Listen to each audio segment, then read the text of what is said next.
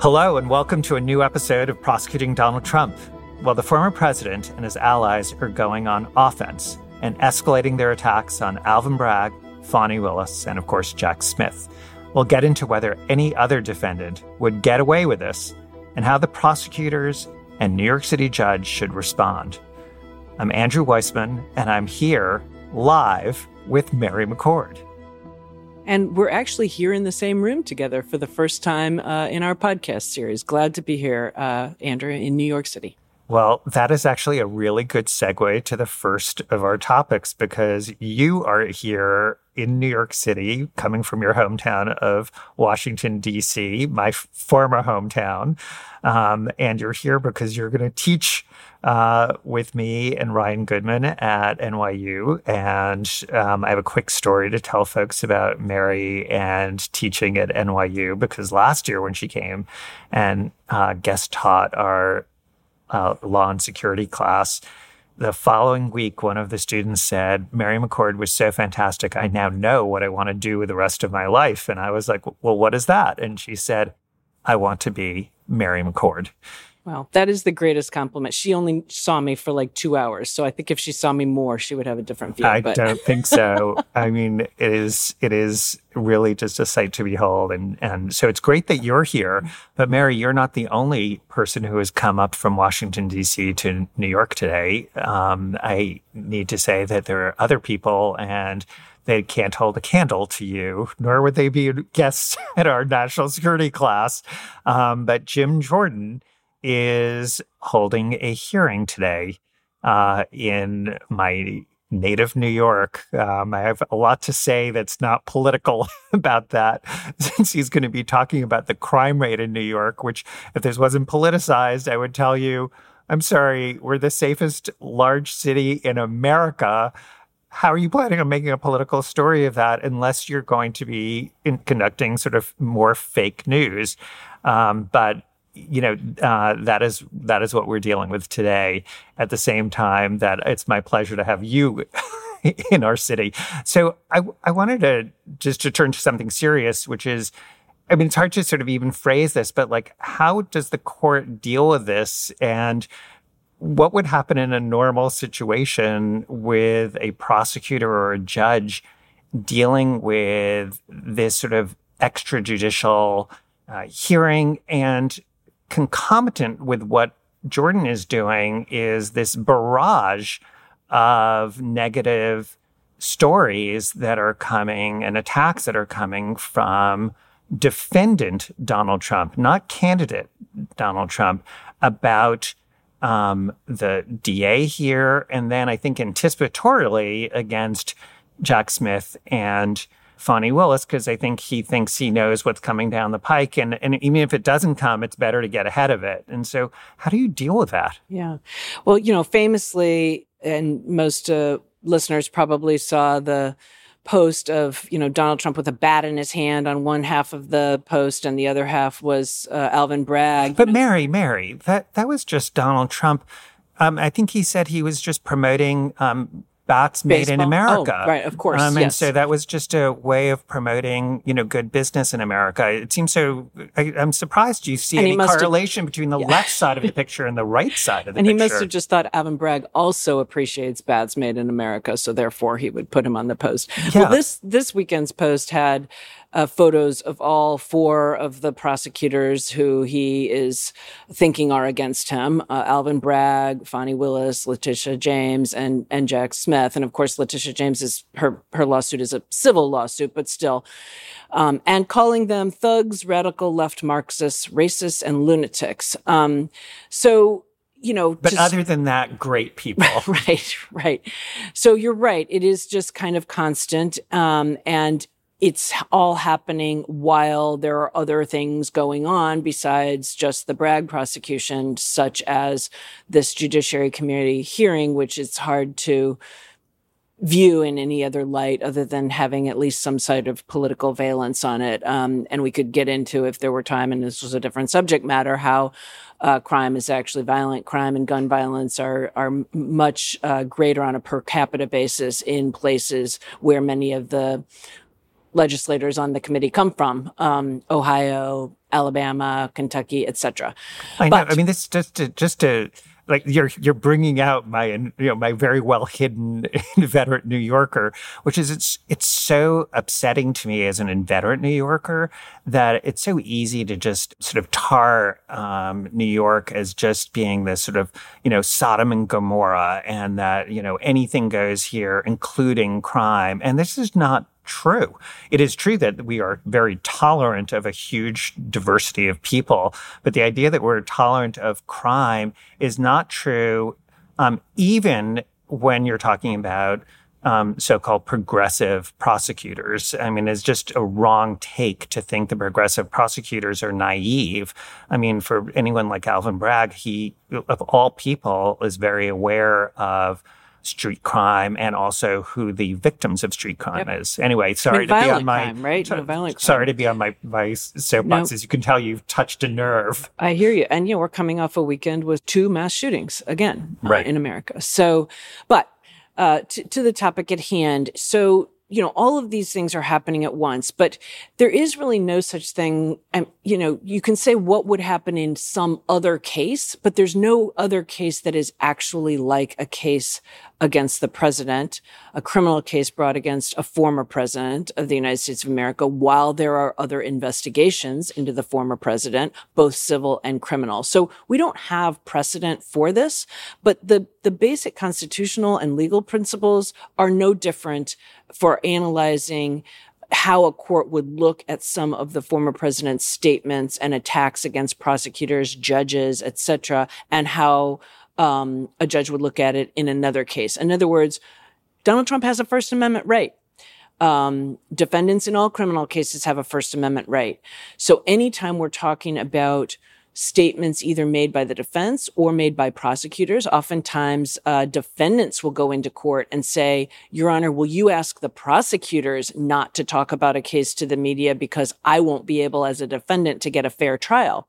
Here, there's something of the reverse happening. We have not seen the prosecutors seek any kind of order yet against the former president. But I could imagine if these types of threats continue, particularly because the judge flagged it himself during the arraignment, I could imagine at some point the government saying, Your Honor, would you restrict what former President Trump and those around him can say, specifically attacking you, Your Honor, the prosecutors, potential witnesses, because this threatens their safety. And then the court would look at this as a First Amendment issue, scrutinizing the former president's right to speech against the right to an impartial jury, a fair trial. And the government's not the defendant here, but there is a judicial system and there's a federal rule of criminal procedure 57 that actually, speaks to the need to have a fair trial that is not tainted. The jury pool is not tainted. The witnesses aren't tainted. The judge and the prosecutors and the defendants aren't tainted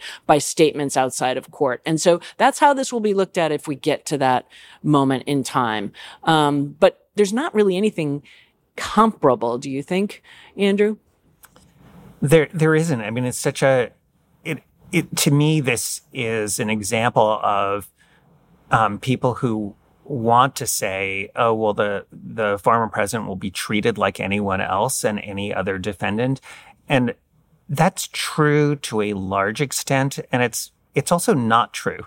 And as we've talked about in other episodes, this is I think another example where we're not talking about apples and apples. We're talking about apples and oranges, or as Jen Psaki sometimes has said, apples and orangutans. Right.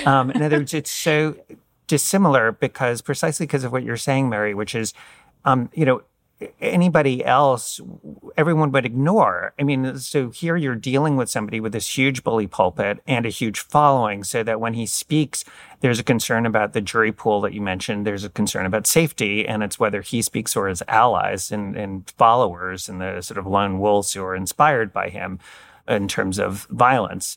So the judge and the prosecutors have to think about this differently than they would anyone else because they're dealing with different facts. And so I think you're sort of kidding yourself if you're a prosecutor thinking, I'm not going to react in any different way. I think it's important to make sure you're measured and proportionate and everything you're talking about. But it's another example of this is a different situation, and and it's a difficult one, precisely because of the issues you're raising. Because even if you could figure out a way to muzzle the former president, huge if, that's not going to necessarily apply to his allies. That's right. And what he's saying behind the scenes for them. I mean, this is exactly what happened with Paul Manafort in a very minor scale, where people were speaking for him, and then we later could show, which we didn't know at the time, that there were text messages between him and Sean Hannity about exactly how to orchestrate the communications in direct violation of what the judge in that case had ordered. And so, it's actually kind of an interesting analogy on a day where we're one day away from the Dominion case, actually going to trial.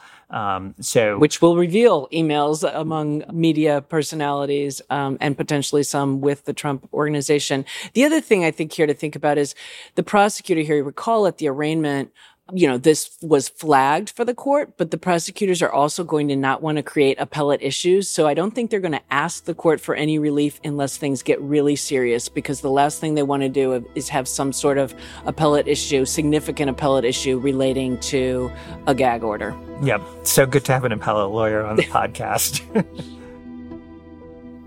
More of prosecuting Donald Trump, the Trump offensive, in just a moment.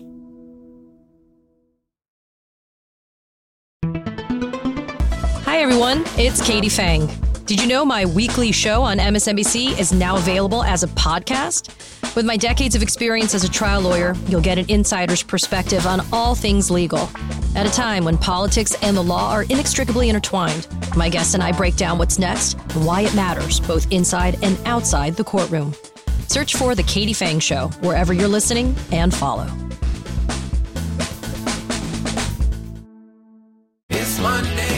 It's Monday, everyone. Happy to have you here on this Monday night. Lots of news to get to tonight. Make more of your Mondays on MSNBC with Jen Psaki and Rachel Maddow back to back. If you were talking to a voter, what would you say to them about why this case matters to them? Was this the kind of proceeding you would expect in a typical New York DA's case, or does this really feel different? Inside with Jen Psaki at 8 p.m. Eastern, followed by The Rachel Maddow Show at 9, Mondays on MSNBC. Monday night.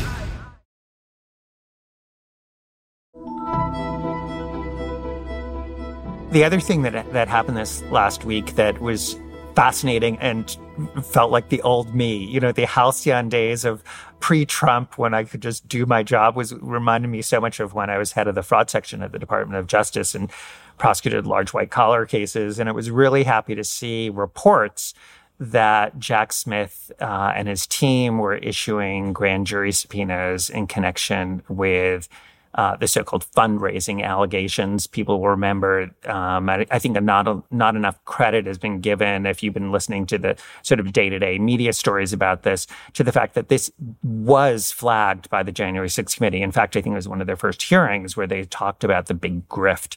And Zoe Lofgren, bless her heart, because I just think she's just fabulous and so even-keeled, talked about these sort of using the big lie as a fundraising tool. And they included a whole appendix on it. Completely. And so what was your take on sort of when you heard this? Did you think good news, bad news, it's going to slow things down? Yeah. Well, first thing I thought about was, I guess it was our second or third episode when we were actually talking about Well, Mary, we've done so many episodes. Right, so it's hard to remember. Yes, gosh, we're on our fifth. So when we were talking about the indictment and the statement of facts and the press conference where Alvin Bragg called these false business records the bread and butter of his office. And I remember you and I talked about wire fraud and mail fraud being the bread and butter of the federal white-collar prosecutors' toolbox. And so, I thought this is just so in the wheelhouse of Jag Smith and his team. And I think such a smart move to really home in on this. These are tried and true types of investigations and charges. If they get to the point where they think they can build charges, it's very similar to the Steve Bannon case that involved the We Build the Wall, the organization that fundraised in order to privately pay for the building of a wall at the southern border. And it turned out that there were a lot of false statements in the solicitations of funds for building the wall. There really was no separate We Build the Wall fund where all that money was going. There were a lot of overstatements and actually outright false statements in those solicitations. And a lot of that money was actually used personally by Bannon and others. And there was an indictment brought for wire fraud for false statements in fundraising that deprived people of their money, induced them to contribute money.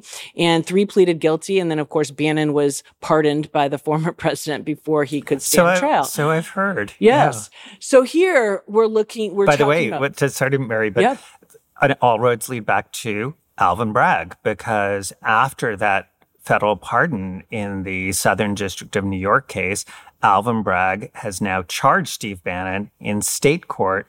And it's so similar to me in terms of the former president, because he has picked up the slack from the Southern District in different circumstances. But because of that federal pardon, that doesn't apply to the state. So Alvin Bragg once again has sort of stepped into the breach here.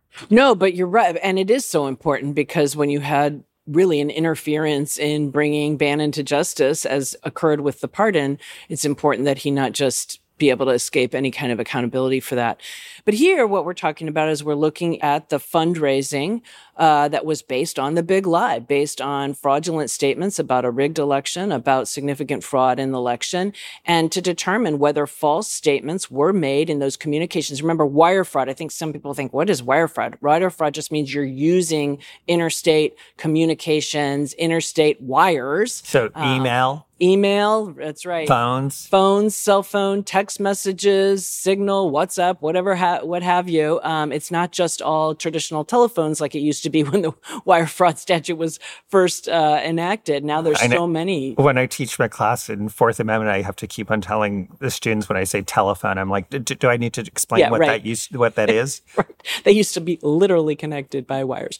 At any rate, so there's many ways for that to be accomplished now. And so the question will be, were there fraud in those fundraising emails and other communications over the wire that induced people to contribute money? And I just want to lay out 3 possibilities for the fraud here before getting your take on it. I think a lot of people are thinking, okay, well, the fraud would all have to be just based on, did the people creating those emails, up to potentially including former President Trump, know that there really was no evidence of significant fraud that would have changed the outcome, and they said there was anyway. That's one type of a false statement.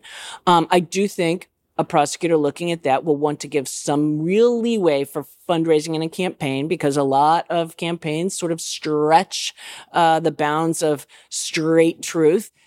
Exaggerate, shall we say, in their fundraising emails, and they'll want to give some leeway there. So I think they will want to be pretty particular about whether statements were really false. But there are 2 other things that also this could be based on. There were solicitations for money into an election defense fund, and my understanding is no such fund exists. And did they know at the time they were creating these fundraising that no such fund exists? That's a very concrete fact, that if the evidence shows they knew there was no such fund and said there was, that's an easier case. There's also the promises that the money was going to actually be used to bring challenges to the prior election, recounts and other types of legal challenges, yet it was not used for that. It was all just went right into campaign funds. And did those soliciting it know there really was no intent, or at least no significant intent, to use those funds for that? So those are other ways you could show that false statement. Yeah, and so much of that is going to turn on what exactly was the wording that was used for the solicitation. That specific wording is critical to knowing whether there was fraud. And remember, you have to prove the case beyond a reasonable doubt. It also means that you need to tie it to a specific person or people. Now, there could be one or many people who have liability here. And it is important to remember that with respect to the former president, you need to be able to show, did he know exactly what was being said? Now here, there's written communications, but you need to be able to show that he knew that and whatever they are, whether it's any of the theories that you have, and by the way, it could be all of them, yes. Those. So it's not necessary to choose one. There could be charges to any of them, but you have to be able to pin it to that person's state of mind. What did they know at the time? There's no group liability, no group think liability exactly. here. It's individual. And it's not enough to just say, well, that statement was false. It's okay, that's good. You need that, right? But that's not enough. You need to be able to show that the particular person who was making the solicitation or approving it, right? Yep. Solicitation. It's not enough. You don't have to show that Donald Trump hit send on that person knew that it was false at the time. Right. The example, though, of how the money was going to be used is a really good example because it relates totally to what Steve Bannon was charged with. Right. Because this wasn't what we think we're going to use the money for or what we expect to use the money for, but the key language that was used to charge him, first at the federal level, now at the state level, was that there was a promise that the money would be used exclusively and all of it would be used to build the wall. And in fact, behind the scenes, they were busy figuring out how to divvy up the money themselves and how to not let people know. I mean, this is not a complicated scheme. And I have to say the other thing that I sort of like about this charge, if it can be made, is who are the victims? Right. The victims of this are actually the MAGA Republicans who are being asked to solicit money. And to me, it sort of plays into a theme that Liz Cheney was making in the January 6th committee, which was to not vilify the people who are supporting Trump, but to try and show them what's going on and how they're being played. How they're being used. So that kind of charge would, I think, help with sort of public legitimacy and acceptance. You're never going to get 100%, obviously, or anything close to that, given where we are in this country. But I do think that if those charges can be made, it does serve that function. But I thought an interesting aspect of this potential line of inquiry by Jack Smith is the idea that this could develop cooperators. Well, that's just it. I mean, I don't know how likely it is that the former president himself saw these different fundraising ads. You know, there are some things he gets himself very involved in and some things he doesn't. And I don't know the answer to that. And that's what this investigation will find out. But it could, wrap in people pretty darn close to him, people who might have other information relevant to the other aspects of Jack Smith's inquiry. And, just also on the charges, we've been talking about individual culpability, which is absolutely true, but they also could potentially show a conspiracy that a number of individuals, because that's, I think, was also a basis for the We Build the Wall, right? A number of individuals together all knew that that's what they were doing. They were going to be fundraising on the big lie and use it really for campaigning. And so if that comes out, another way to get to that accountability that you were just talking about and really showing the people who were duped by this, the people who put their hard-earned, whether they gave, $5 a week or, $5,000 or whatever it was, they got duped. But assuming that there'll be a number of people we know from the subpoenas, a lot of communications have been subpoenaed here, may reveal a number of individuals who were working on this fundraising process. Some of whom, again, might be people who have close contact with the former president and may be able to offer Jack Smith other information, which is how you may develop cooperators, right? Yes. So there are lots of ways to develop cooperators, but I thought one thing that would be sort of interesting to discuss is one particular way, and that is the decision that you make as a prosecutor whether to give somebody immunity.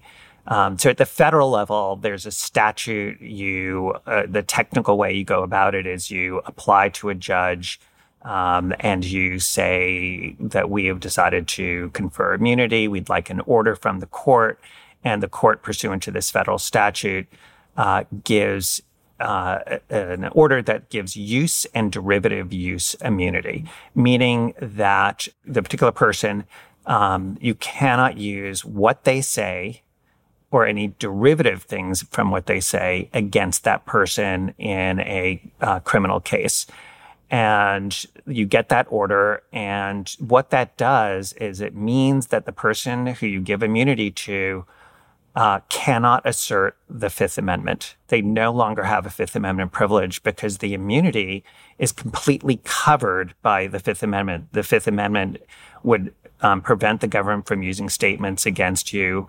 And that's essentially what the Your immunity own statements order. against Sorry, you. yes, Yep. exactly. That's good. Very good clarification.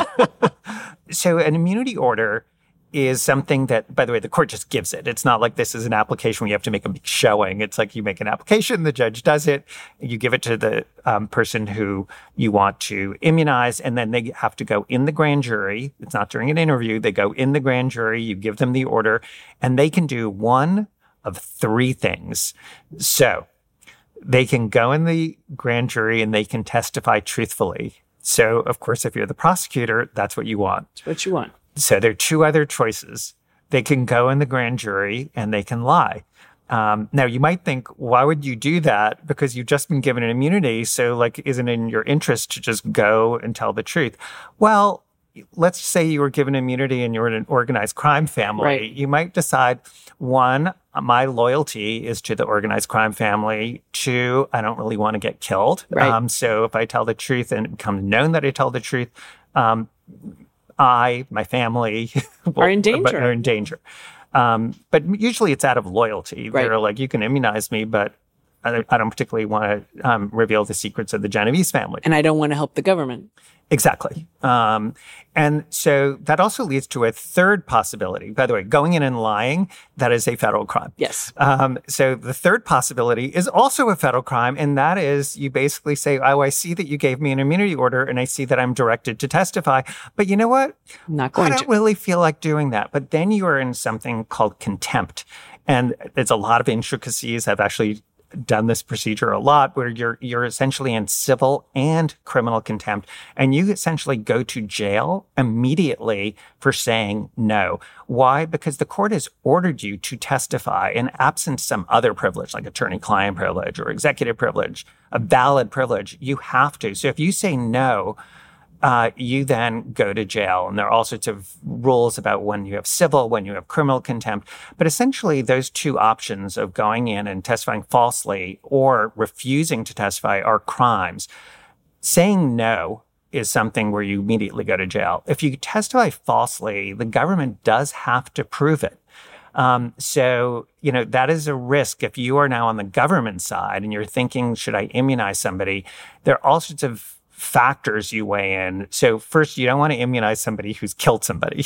In other words, you don't want to be a pig in a poke. Right. And you want to make sure you have some sense of who it is. And so usually, in my experience, I've immunized low-level people, usually at the outset of an investigation, to get a toehold. So in Enron, we had this really lovely kid who was about to go to business school, and he was an intern, and he worked for Andy Fasto, and he was going to be immunized. He did have culpability, but so low level. Right. We were just starting out, and he frankly had the keys to the kingdom. He had so much information. And so that felt like, of course, he got something, frankly, that he didn't deserve, because all things being equal, because he had liability, he could have been charged. But at the time, we had no case. Right. So you're trying to decide, when you have no case, how do you go forward? So you weren't immunizing somebody with a lot of liability. Right.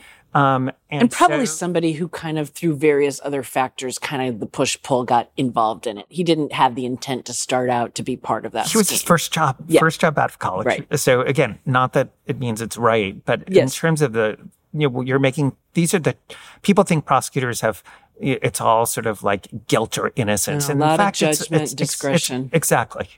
So this is a sort of a classic example. So, but with somebody like, let's say, Mark Meadows, there's no way he's going into the grand jury and not asserting the Fifth Amendment at this point. I mean, he just has too much potential liability, in my view. Do you agree with Mary? I think that's right. Just based on what we know about so far, a lot of it from the House Select Committee's report, frankly, there's a lot of, the ultimate proof beyond a reasonable doubt of any crime. I don't yet know, but he's very close to a lot of things that look really dangerous. Exactly. That's sort of my take too, which is like I don't know that there's proof beyond a reasonable doubt to charge him, but that's not the standard for asserting the Fifth Amendment, which is just essentially a good faith belief that a truthful answer that you give could tend to incriminate you. And just based on Cassidy Hutchinson, Right. he would have that basis. So then you think, well, what are the government's options? And the government, obviously, they could try to build a criminal case against him, because that's another way to flip somebody, which is the old tried and true, roll up your sleeves, do the hard work, prosecute the person, and have a conversation with their defense lawyer to say, Mark Meadows' defense counsel, who's very eminent D.C. lawyer, it's like, okay, which side do you want to be on? Or Right. as we used to say, Mary, I think maybe you said the same thing, which side of the V do you want to be on? Which side of the in V? the United States versus, do you want to be on the United States side, or do you want to be on the United States versus Meadows Yes, side? right. So which side of the V do you want to be on? And, a good defense lawyer has a conversation with you as a prosecutor saying, look, will you tell me about the proof? Can you tell me sort of like what it might face? And frankly, a good prosecutor, we've talked about this a couple episodes ago about, I'm usually very open with like, here, you want to see the proof? Come on in. We did that with Rick Gates to flip him. We were like, here are the binders. And we actually had an agent there to answer any and all questions. We'll refer to it as a proffer. We will proffer to you the facts that we are prepared to prove at trial against your client. Absolutely. So, the issue there is like, you're not dealing with a low-level person in Enron at the start of an investigation. And so Mark Meadows might be a great person to immunize otherwise, meaning that he might have the keys to the kingdom. But are you really going to bite the bullet on immunizing somebody with that level of culpability? And then there's the other issue, which is you don't want to immunize somebody when you don't know what they're going to say. Right. Now, it is true. A really important thing about immunity is, in spite of everything that I have just said, you can get immunity, but you still can't lie. Yeah. So if you are immunized... You're not immunized from lying. Right. And the way I think of that is you get this order from the court that says you have to testify and your statements cannot be used against you, and derivative use cannot be used against you to prove past crimes. Right. But it doesn't mean you can go out and murder somebody or commit a bank robbery. And by the same token, that means you cannot go into the grand jury and commit a crime and think that you're immunized. The new crime is going into the grand jury and lying. So Mark Meadows, if he got this, cannot go in there and lie. He could still be prosecuted for that. And the issue is, what do you as a government lawyer have to hold the person? What do you have to make sure that if they start spinning out a BS story, that you can confront them to try and hold them? And that's where the defense lawyer and the prosecutor may have a similar interest, because a defense lawyer is operating in good faith, also doesn't want their client to get prosecuted for perjury. And so there can be a discussion where the defense lawyer wants that information. A defense lawyer wants to know, if my client goes in and says that the following happened, is he going to be in trouble? Right. Is there going to be a problem? And there can be a back and forth discussion between the prosecutor and the defense, usually when you're dealing with people who have good relations and know that they're operating in good faith. And you basically can say, where you think there might be a problem or where you think they might want to push the person. There you tend not to give too much information to the defense, because you want to make sure you're holding something so that they're not just tailoring what they say to what the known evidence. You want to have something so that they are worried about lying. Right. So it's a complicated situation. All of that, by the way, is to say that with Mark Meadows, the biggest factor I think that will lead somebody like Jack Smith to not doing immunity is, one, he may not need it with respect to Donald Trump, meaning that this case might be very strong. And two is, I just think this sort of moral factor, which is, I would find, I'm just putting my prosecutor's hat back on. As I think I've said, many people think it's never been taken off. Right. But putting it back on, I would have a very hard time conferring immunity on somebody who was the chief of staff during such an important period and may have such potential criminal liability that I would be raising heaven and earth to make the case the old-fashioned way against him. Now, there is another option here we haven't talked about yet besides wholesale immunity, which is, the government can say, we've got this case against Mark Meadows for XYZ crimes.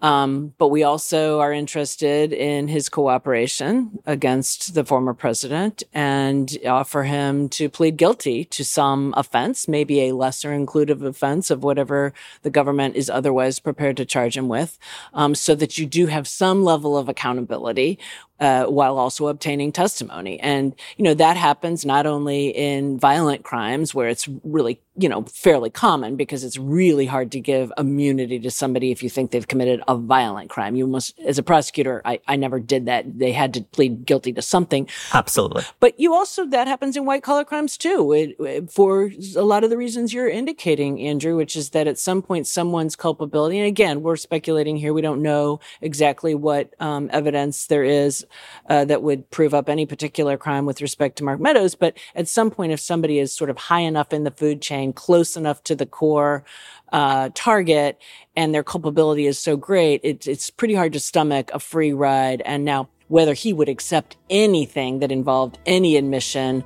of criminal liability, I don't know. It just depends on what the government has against him or is able to amass. More of Prosecuting Donald Trump, the Trump Offensive, in just a moment. On the MSNBC podcast, How to Win 2024, political experts, former Senator Claire McCaskill and Democratic strategist Jennifer Palmieri examine the campaign strategies unfolding in this all-important election. The focus is on the voters that are not necessarily in your corner now. If Democrats are going to win in 2024, we have to be able to explain what is happening at the border and what the solutions are.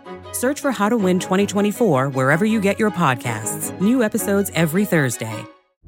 There comes a point when the right to vote requires a fight to vote. MSNBC Films presents Battleground Georgia, a story that explores the ugly history of voter suppression and how Georgia is leading the charge against it. Something has to change. The old South is being replaced by the new South. Battleground Georgia, part of the Turning Point documentary series from executive producer Trevor Noah. Sunday, May 19th at 9 p.m. Eastern on MSNBC.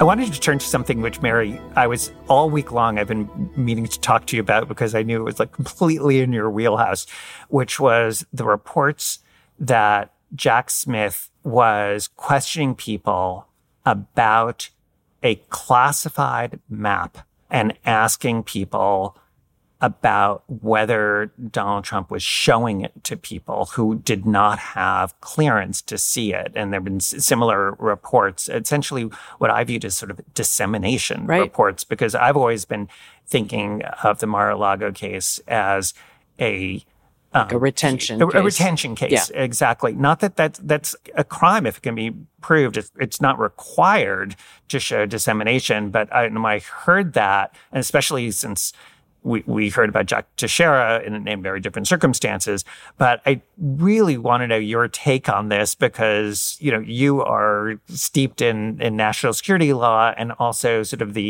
not just the law, but the sort of discretionary issues that are raised when you hear reports of what the former president may have been doing. Right. I think this is important to Jack Smith for a few reasons. One is, what is the timing of this? I mean, if he was showing it to other people, was he showing it to them after he'd been subpoenaed to turn over all classified information? Was he showing it to them before the subpoena, but after the National Archives had asked for all of the classified information to be returned?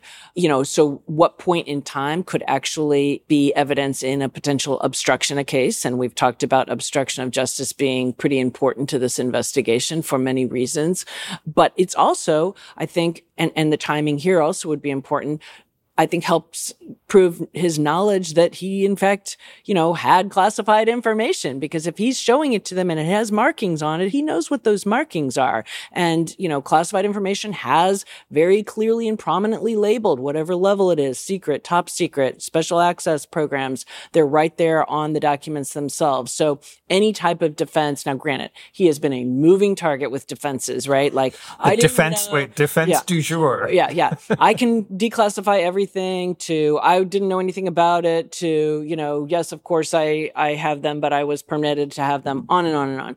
But it would at least, I think, help prove up his knowledge that what he had was classified. And then, of course, the point you just made, it shows something more than just retention. It shows transmission or dissemination, communicating the context to people not authorized to receive them, which is, of course, a national security threat. It is another way of proving an Espionage Act offense. And I say Espionage Act not because right now we have evidence that he was showing these to necessarily our adversaries, but that the act that created the offense we're talking about is generally called the Espionage Act, and it applies to multiple different things beyond just retention.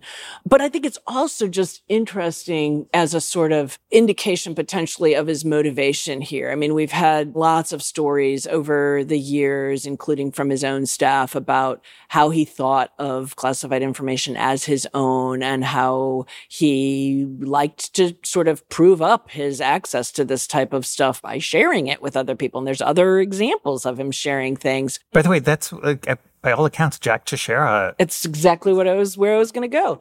Yeah. It seems like this young kid, and I'm going to call him a kid. Yes, he's legally an adult, but was just wanting to show off in front of friends who, in fact, were kids, many of them. Yet he's sharing military secrets and other highly classified information by at least what we know right now, not with an intent that they get to, Russia's attention or any of our adversaries or to Twitter, but just to show off, just say, hey, look what I have access to, and try to pretend like he's a expert in, geopolitical and military affairs. And, in some ways, some of the things we've heard about Trump feel a little bit like that. Now, that doesn't mean it's not significant or important. It shows the very, very casual attitude to our nation's most top secrets, our most carefully guarded information. So, Mary, you used to run the National Security Division, and the group that did this work was housed within the National Security Division. To what extent would a dissemination case versus a retention case, how much would that factor sort of weigh on the issue of the should question? Not can you prosecute somebody, but should you prosecute? How much is that sort of something that you think about in terms of your career? So in a case not involving the former president, that's a big deal because people make mistakes. Of course, you'd always have to have intent, even for retention, intent to retain once you've been asked to return it. But retention, particularly if it's a small a number of documents, you would have a lot of factors you had to weigh into whether to bring that case. And it would also depend on, whether the person was cooperative once the government asked for the documents back. It would depend on whether there was actually any harm because maybe anyone else had gotten access. And if there wasn't and it was pure retention, you might weigh whether you actually bring a case, or you would bring a case of a misdemeanor, because there's an option with a pure retention case to bring a misdemeanor case and not a felony. Dissemination is a whole different thing because that shows the person was sharing with others. And once you share, no matter what, for example, Jack Teixeira thought about, I'm just sharing with this little gaming group on Discord and I've told them all, don't you dare share it. Well, he doesn't have... It's just like sharing a secret. You say, it's just between you and right. me. I mean, how many times has someone done that? And it's like, everyone then knows. Yeah. And, those people didn't sign a non-disclosure agreement. Jack Teixeira signed a non-disclosure agreement. And so the likelihood of it being transmitted beyond that group was high. And in fact, came to fruition. It was transmitted beyond that group. And so dissemination definitely ups the ante significantly.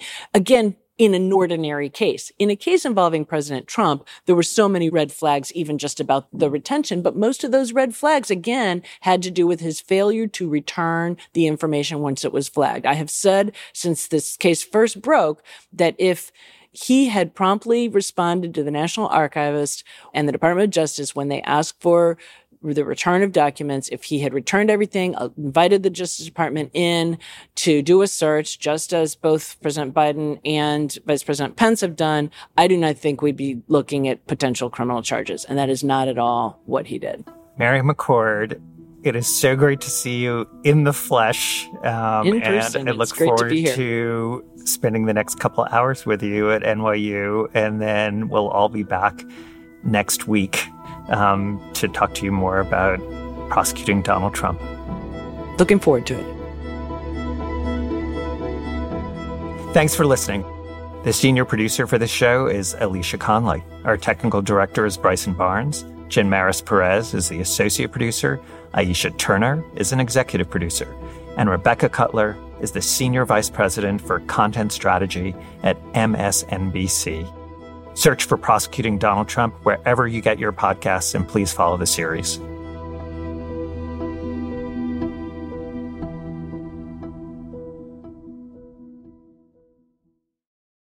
Hey, it's Chris Hayes. This week on my podcast, Why Is This Happening? MSNBC legal correspondent Lisa Rubin joins to unpack the Trump trial. One of the big takeaways from this is our system flawed, not in the sense that more people can't access that process, but in just giving that much process in the sense that someone like Donald Trump can abuse it. Most criminal defendants never get the chance to exercise all of their due process rights. Donald Trump is stretching due process beyond its point of elasticity. That's this week on Why Is This Happening? Search for Why Is This Happening wherever you're listening right now and follow.